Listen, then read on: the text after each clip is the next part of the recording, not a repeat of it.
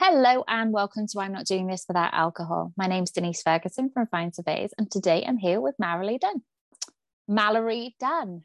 Sorry. It's Sorry, okay. Mallory. Don't. It's one of those where it goes blah, blah, blah, blah, blah. How are you today? I'm good. How are you? I'm good. Whereabouts are you? I'm in New York City. Oh, how lovely. What's the weather like there at the moment? It must be cold. It is cold, but it's not too bad. It's actually supposed to be colder tomorrow. It's kind of mild today. Yeah, we've had a really mild November, and then past day or so it started to get really cold. So maybe you're getting it soon. So Mallory, what's your business called and what do you do? So my business is called Smart Glamour, and it is a ethically made, inclusive, customizable clothing line for people of all shapes and sizes. So our size chart runs extra, extra small through 15X and beyond. And it's all handmade by me, and it can be customized as you're ordering, and it's made to order. Wow, that's incredible. What made you get into, well, one, fashion as a whole, but two, like making sure it's an ethical, sustainable brand. But I mean, the size spectrum, that's huge. So talk me through it. How did we get here? Sure, yeah. So I've been interested in, I like to say, clothing my whole life, not really fashion my whole life. I was never really interested in designers or like what was trending or anything like that. I just really liked dressing up, and I liked looking at other people's clothes. That was how like my mom would reference people when I was little, was like, oh, you remember the woman that was wearing the purple sweater? That's so-and-so. It's just like what I gravitated towards. And I didn't really think about it being a job until I was in high school, and my high school had a fashion design program, which I was like, oh, wow, this is so cool. Jumped into that. I had already kind of started teaching myself, and my grandmother had taught me how to sew a little bit from home. And so I took this program in high school, made a little mini collection. And in that collection, my models were people of all shapes and sizes, just because that's the nature of, who my friends were at the time. I wasn't trying to make any kind of like statement with that. I was just like, I'm 17 and I'm making a collection. My friends are going to be my models. So then I decided to go to college for fashion. I went to FIT, the Fashion Institute of Technology in New York City. Really loved learning to make clothes and all the trajectory that you get put on to work like kind of in a corporate office, and like, you're just going to be an assistant, and then maybe at some point you could make your own clothes maybe. So after 2 years there, I transferred. I went to Pratt Institute, got an art and design education degree, trying to steer it towards teaching fashion design. Did my student teaching at the High School of Fashion Industries, but there just isn't a lot of immediate teaching jobs for teaching fashion. I also miss actually making things myself, was like, what am I going to do? Ended up going into corporate design just to see, maybe I'm wrong, maybe I'll like it. I was not wrong. I did not like it. I worked in corporate design for a few years, started as an assistant designer, got promoted to associate designer. And I worked for a small design house that makes clothes that then sells them to Kmart, Walmart, Wet Seal, Burlington, Ross, if anyone's familiar with those stores. So like very inexpensive, poorly made things. Very high stress because the orders are huge number wise. So after leaving there, I started just doing freelance work, and I was doing a combination of anything I knew how to do. So I was teaching people, I was doing alterations for people, I was making custom pieces for people, all types of stuff. And during that time is when I was having a lot of conversations with my partner, with friends, with like random coworkers that I found through freelance. And I was just getting really frustrated with how badly women and feminine people feel about their bodies and talk about their bodies. And I wasn't frustrated with them. I was frustrated with like a society that has clearly created this problem. While at the same time having lots of conversations about clothes and how the current system of how clothes are mass manufactured does not really work for the majority of people. And my husband, or at that time was just my partner, now my husband, pointed out to me that like that seemed to be what I really cared about. And I had always felt that way, even back all the way through high school, but had never really like thought about it in the context of the fashion system and like, how do you fix that? And then basically the thought became, well, it doesn't have to be this way. What if I made a company that wasn't this way? So did a small little crowdfunding thing, launched the company in 2014. And ever since it's launched, it's always been customizable clothing for everybody, made to order. The models represent everybody. And it's also ethical and sustainable, which kind of became more important to me once I worked in corporate fashion and saw how the reality of how clothes are actually made and how terrible it is both for the planet and for the people making our clothes on the other side of the globe. So yes, that also became a very important piece. Wow, that is incredible. And let me unpick a little bit. I hate that phrase. I'll never say that again. so like that is an amazing journey that you've gone on, but it's a really hard journey too. So how have you managed to scale that to a business that can then grow? Because you know as well as I do, me less so, you way more so, but I mean the fashion industry is really, really hard to get into, and that is why, wrongly or rightly, a lot of the industry pick a specific niche. And for you to have such a wide range of people that you cater for, that must then be huge. Is the fact that you are so ethical and therefore the body positivity and everyone, is that what kind of has kept you, you know, growing and making it a sustainable business? So I feel like I need to answer this in many different ways. So as far as like how I've kept it going, you know, it's been almost 8 years now. It's kind of always changed, right? So when I first started it, the whole first year I had the company, I was still doing freelance work, and I would just take less freelance work as the company grew. You know, the crowdfunding campaign I did to launch the business was very small. I only raised $4,000. And that was just to create the first collection, get up a website, do a launch event, etc.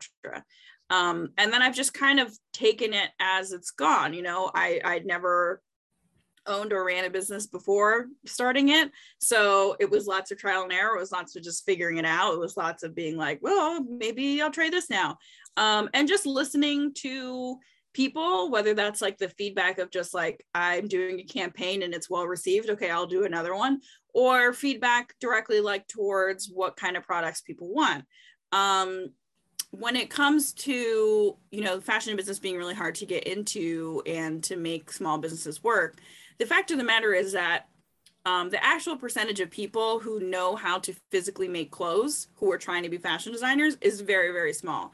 The majority of people who try to start clothing businesses don't have a fashion education. They're somebody who is interested in fashion. Maybe they have, you know, some marketing or some merchandising, or maybe they've just been somebody who, you know, is a stylist or like has just loved clothes. And so they think, okay, I'm going to start a clothing brand.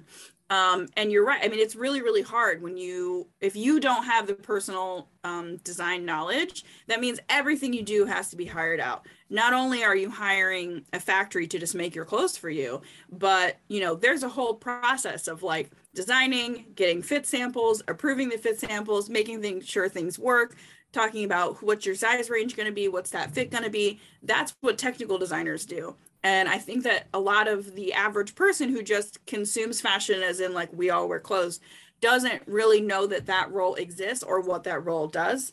And so in the past, I've done some like freelance consulting for small businesses and also freelance technical design for small businesses. And they kind of, a lot of them get to this point where like, you know, if they've figured it out enough to get samples, which I mean, I'm impressed enough if you can do that and you don't have the education to do so. But then once they start getting samples back and they don't fit, that's when they start running into problems because they don't know how to tell the factory what is wrong with the thing they made and how to fix it. That's what a technical designer does.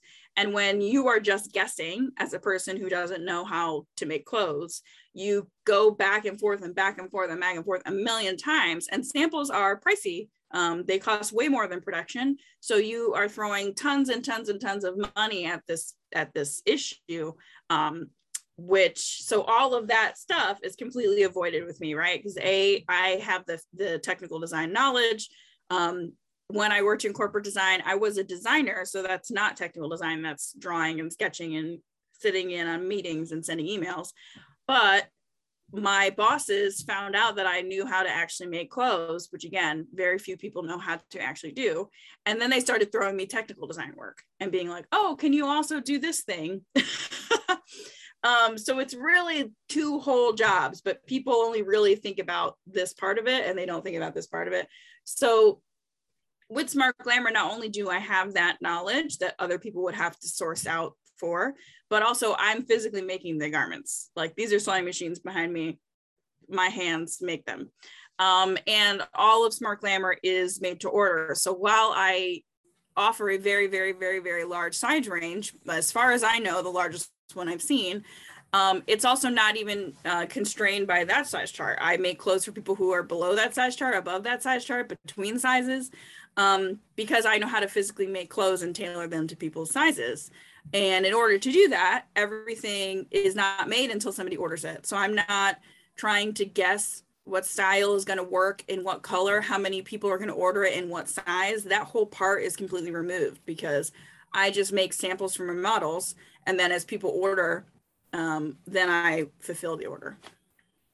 I love that. And I suppose in that sense as well, you're already that, they're going through the design process, they're telling exactly what their sizes are, they're paying for it, and then you're actually producing the product too, and then it's going out. So I suppose the time lag for you is the time between receiving the order and the payment and then having to get it out. And the only friction for you is being able to do that at the same time as being able to market your business too. So how do you balance those two functions then? Great question. So, when I started the company and I only raised that small amount to get it done, I didn't have any kind of money to do like paid advertising or anything like that. So I just jumped into social media. This was back, before Facebook brought Instagram, before there was business profiles, before people were like, putting hashtag sponsored in their ads, before any of that. It was just like people trying to figure out like, oh, I'll trade with you for this. And will you share this picture? And, maybe I can try using this hashtag thing. Kind of just happened at the same time that I started business. So I jumped right in with a lot of that free social media marketing. Came up with a lot of different ways to market over the years, from doing campaigns that talk about all of the messaging that goes on with my company. Pre-COVID, I do 2 runway shows a year that people are invited, everyone in the public is invited to come to. So that's another press opportunity. And up until 6 months ago, it was just me doing literally every single thing, making the clothes, promoting the clothes, doing the website, taking the photos of my images of my models, doing the casting for my models, answering customer service emails, literally all of it. And I don't really have a magical answer for how I was managing to do that, other than I'm an overachiever who makes a lot of lists and doesn't get a lot of sleep. And then about 6 months ago, about 6 months ago, I hired one part-time remote assistant who took over like TikTok, Twitter, Pinterest, and newsletters. Which the bulk of that was just either not getting done or like not getting done very well. I was really only using email marketing. When I released a new collection, I would just send one email and that was it. I wasn't using it efficiently. I wasn't optimizing it at all because I just didn't have the time. I had a Pinterest, but I never pinned anything. I had a Twitter, but I never tweeted. I was really only focusing on like Facebook and Instagram because that's all that I had the physical time and also like brain space for. And now in that past 6 months, that one role is split into 2 people. And then I brought in 2 extra people. So I have remote help that do Pinterest, Twitter, TikTok, my newsletters, Then I have another person who moderates a Facebook group for us. And then I have another person, excuse me, who writes some blog posts for the website and who does some like background stuff on the website, like making sure the SEO is correct and like products linked to the right products, and my happy customer photos that people tag me in on Instagram get uploaded to the site. All those little things that like really just take so much time. And if you're the person that's physically making the products, you just don't have time to do those things. Yeah, absolutely. You know, I can resonate with I don't know how I did it before, because I ran the business for a long time with just me.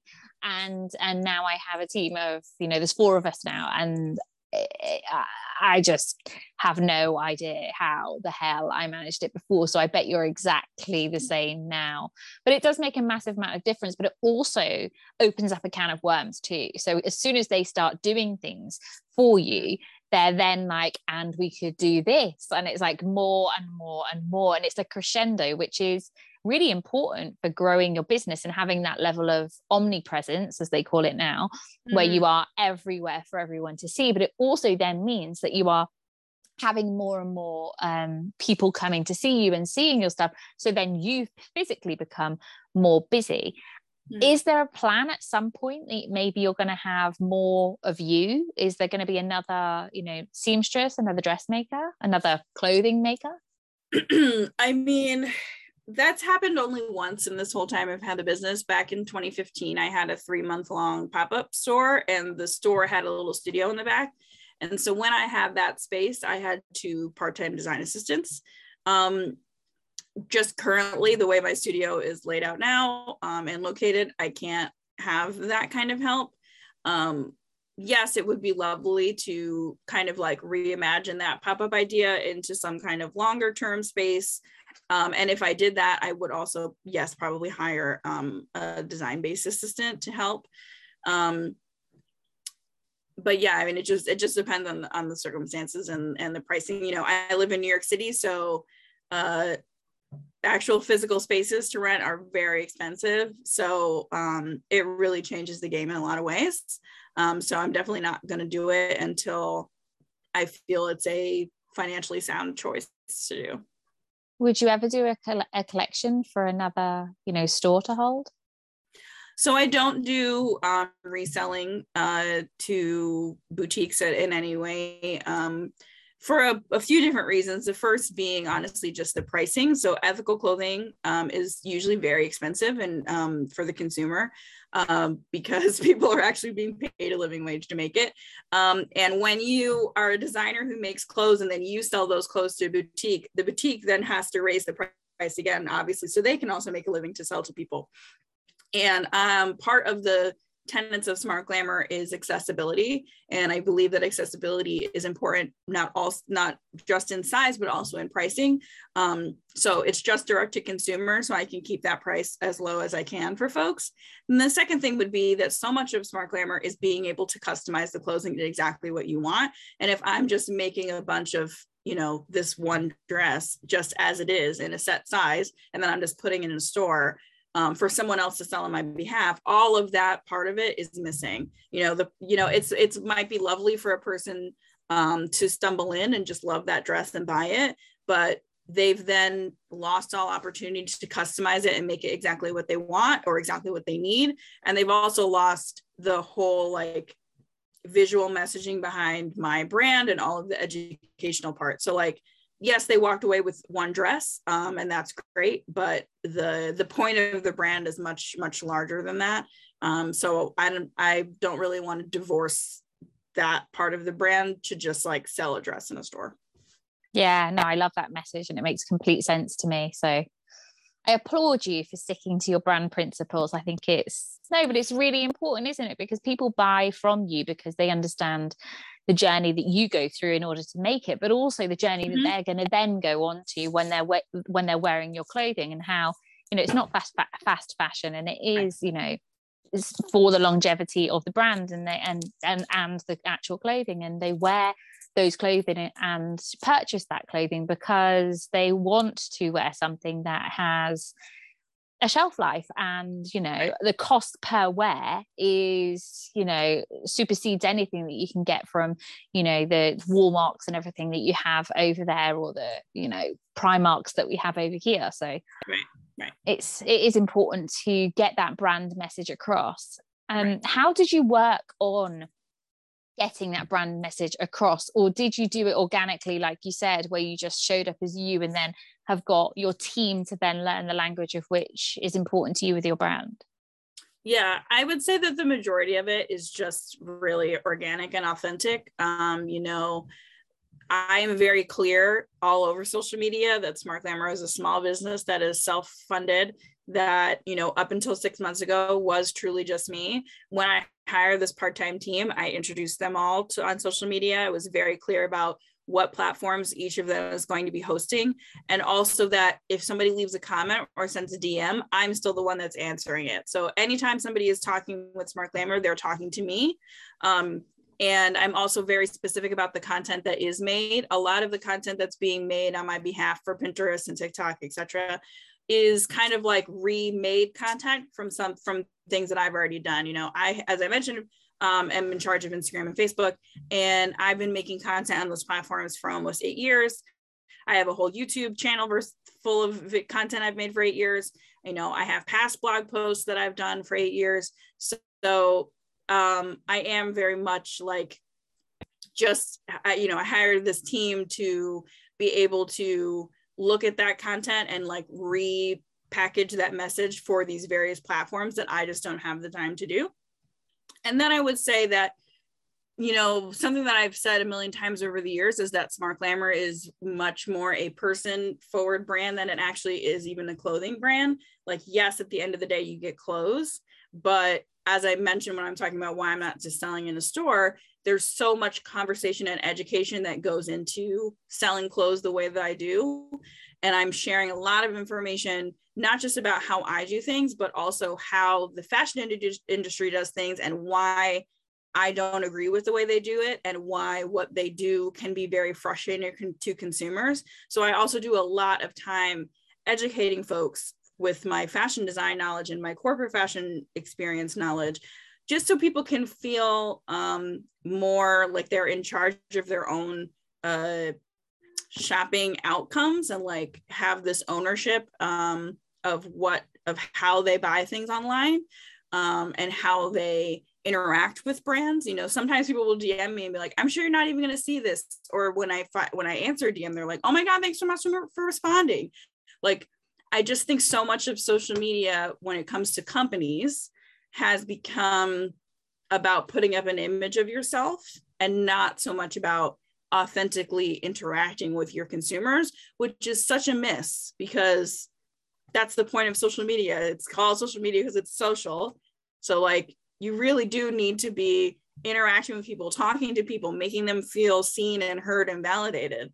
The majority of the fashion industry, if we circle back to what I said at the beginning, has created this industry off of pretension and exclusion and putting a hierarchy on people's bodies, and thinking that if you make people feel bad about themselves, they'll want to buy your products so they feel better, which clearly works. Lots of people spend their money that way, but it doesn't have to be that way. You can also make people feel seen and validated, and they will also spend their money with you because you made them feel good. It doesn't have to be a negative experience.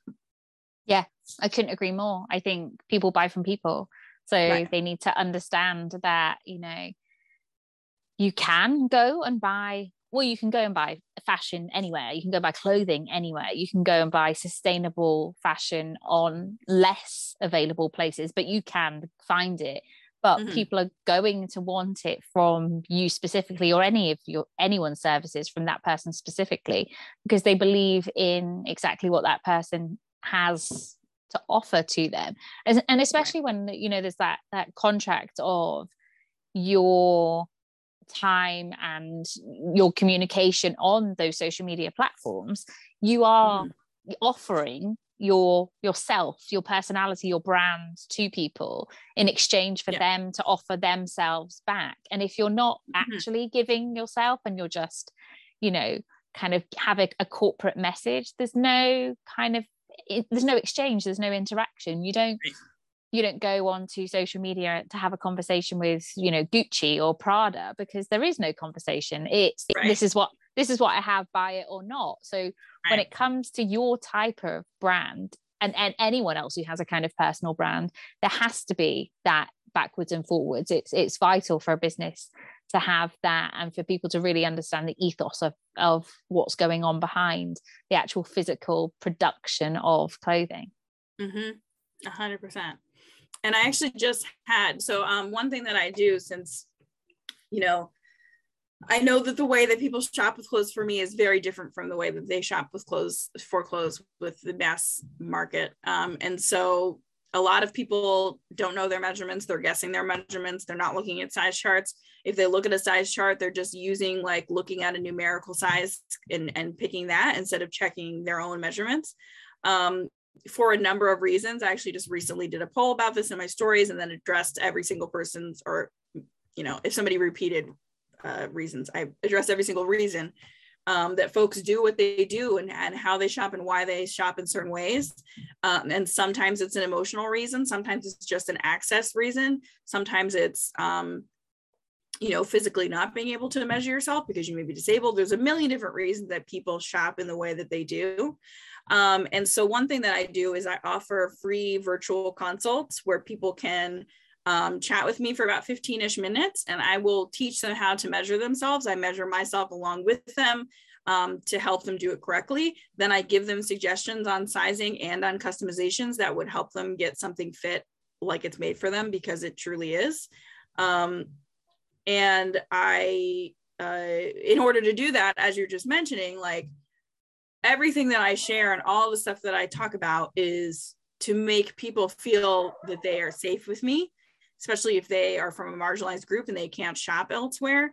Maybe they're sized out everywhere else. Those people need to feel safe to be vulnerable with you. And when I was posting about this in my story, a few different people all messaged me saying, I've done virtual measurement session with you, and before I did it, I was so nervous because even though I follow you here, sometimes people say that they are truly inclusive and they care about people, but it's really just their brand messaging. And in real life, they aren't that person, and they don't know how to be truly safe and inclusive for people. And, people are presently surprised when I do truly always use body neutral language, when I tell people to stop apologizing for themselves, when I have literally no emotional reaction to numbers that people call out for their body measurements to me. It doesn't matter. It's just data. It's just facts. I just need to know them so that I can make you clothes. It does not affect your worth or your beauty or, it doesn't say anything about you. And because of the way society is built, every little thing that I share on the internet, whether it's an image of accurate representation of people, or it's a slide where I'm calling out the fashion industry for how they behave, it doesn't matter what it is, it's all tied back into creating a truly safe and actively inclusive space that makes people feel, again, validated and seen and heard. I want to touch on that quickly. Do you feel that as women or feminine, that we tend to portray ourselves in a too judgmental way, personally and to others? Yes, 150 million %. And it's everyone. It's not, people of a certain size are not a monolith. No. All people of all sizes, all backgrounds, do a lot of that to me, whether it's a virtual measurement session, whether it's somebody that I see in person, whether honestly, it might be somebody that I'm doing an interview with, something like this, where I'm not talking to them as a designer, I'm talking to them as a fellow business owner, whatever the case may be. The person that I jump on the Zoom with might just immediately start off by apologizing about themselves, apologizing they didn't put makeup on today, or they're not dressed up enough, or whatever they are insecure about. And I am constantly being you don't need to apologize to me for you showing up however you showed up. You showed up. That's all I asked you to do. I didn't ask you to show up and make sure you have perfectly matched concealer and foundation all over your face. I don't care. Like, but it is so ingrained that like our outside appearances are for other people's consumption.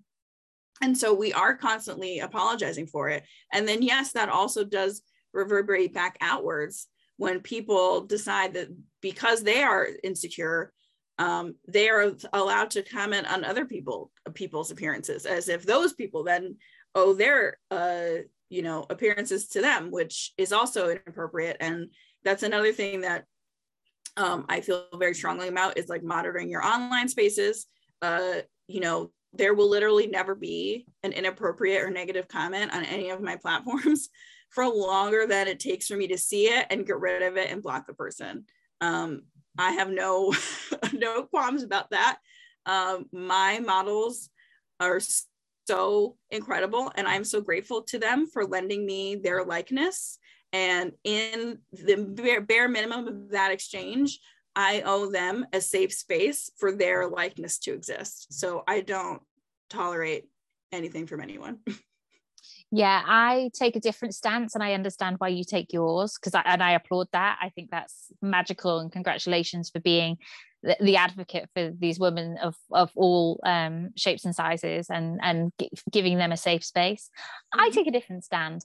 I'm the person who will wade in and tell people that they are assholes, and I will publicize that person for the derogatory, disgusting remarks that come out of their mouth. So I love what you're doing. I just tend to be the don't fuck with me. I will make everybody know your name because you are disgusting and you must be destroyed person. That's also very fair. And I want to say that, like, it really depends on the comment, right? So if somebody is being just outright nasty, rude, whatever, I don't engage with that person because it's not worth my personal time or emotional energy. I will say that if somebody comments and it seems like, they're not intending to be malicious, but they're just so entrenched in this terrible diet culture that exists.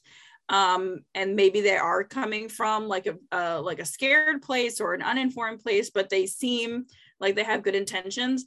I will give those folks the benefit of the doubt and like gently push back to those people. If then they turn into Exhibit A people, like I push back on them and their responses to flare up and whatever, then they get removed. But a lot of people, especially in the space that I've created online, appreciate pushback and appreciate corrections. My models represent people of all across the gender spectrum. So that's the thing I'm pushing back the most, or most often, is people like calling my models all ladies or women or whatever. And I'm constantly saying, not all of our models are ladies or women. Please be gender inclusive when you're speaking about them. And I would say 99% of people are like, oh my God, you're right. So sorry, let me correct myself. And they correct themselves. So I do think that there is a like give and take of who you decide to interact with and try to talk to about what they've done, and who you just go, no, this isn't allowed here. Yeah, as a mum of a trans child, I applaud you for that. And I also say that I still get it wrong all of the time, because I've spent nearly 40 years speaking in one way, and now I have to learn a whole new language. So I never weighed in on people who are getting it wrong, as long as they correct themselves and are gracious enough to correct themselves too, because that is the most important thing I have found. So if anyone wants to have a look at your brand, speak to you, become part of your community, or wants to buy from you, where can they find you? So the website is smartglamour.com. That's spelled SMARTGLAMOUR.com. On every platform except for Instagram, we are just Smart Glamour, one word. Instagram, we are smart_glamour. But also, if you just Google my name or you Google Smart Glamour, you'll find all of those things, and you can click right through. That's awesome. So Mallory, we're coming to the end of the podcast, and I end all of the podcasts with the 8 Mile moment. So I don't give a shit what anyone thinks about me. I love Eminem, and he does all of his rap battles by saying the worst things about him. He's skinny, he's white, his mum lives in a trailer, so that his opponent can't say anything bad back to him. So Mallory, what are the worst things about you? Oh, geez.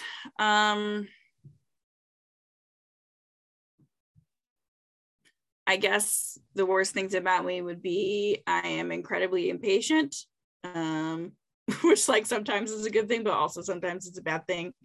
That I'm also a sensitive person, which again can be good and bad, but sometimes it's to my detriment because I take things very personally.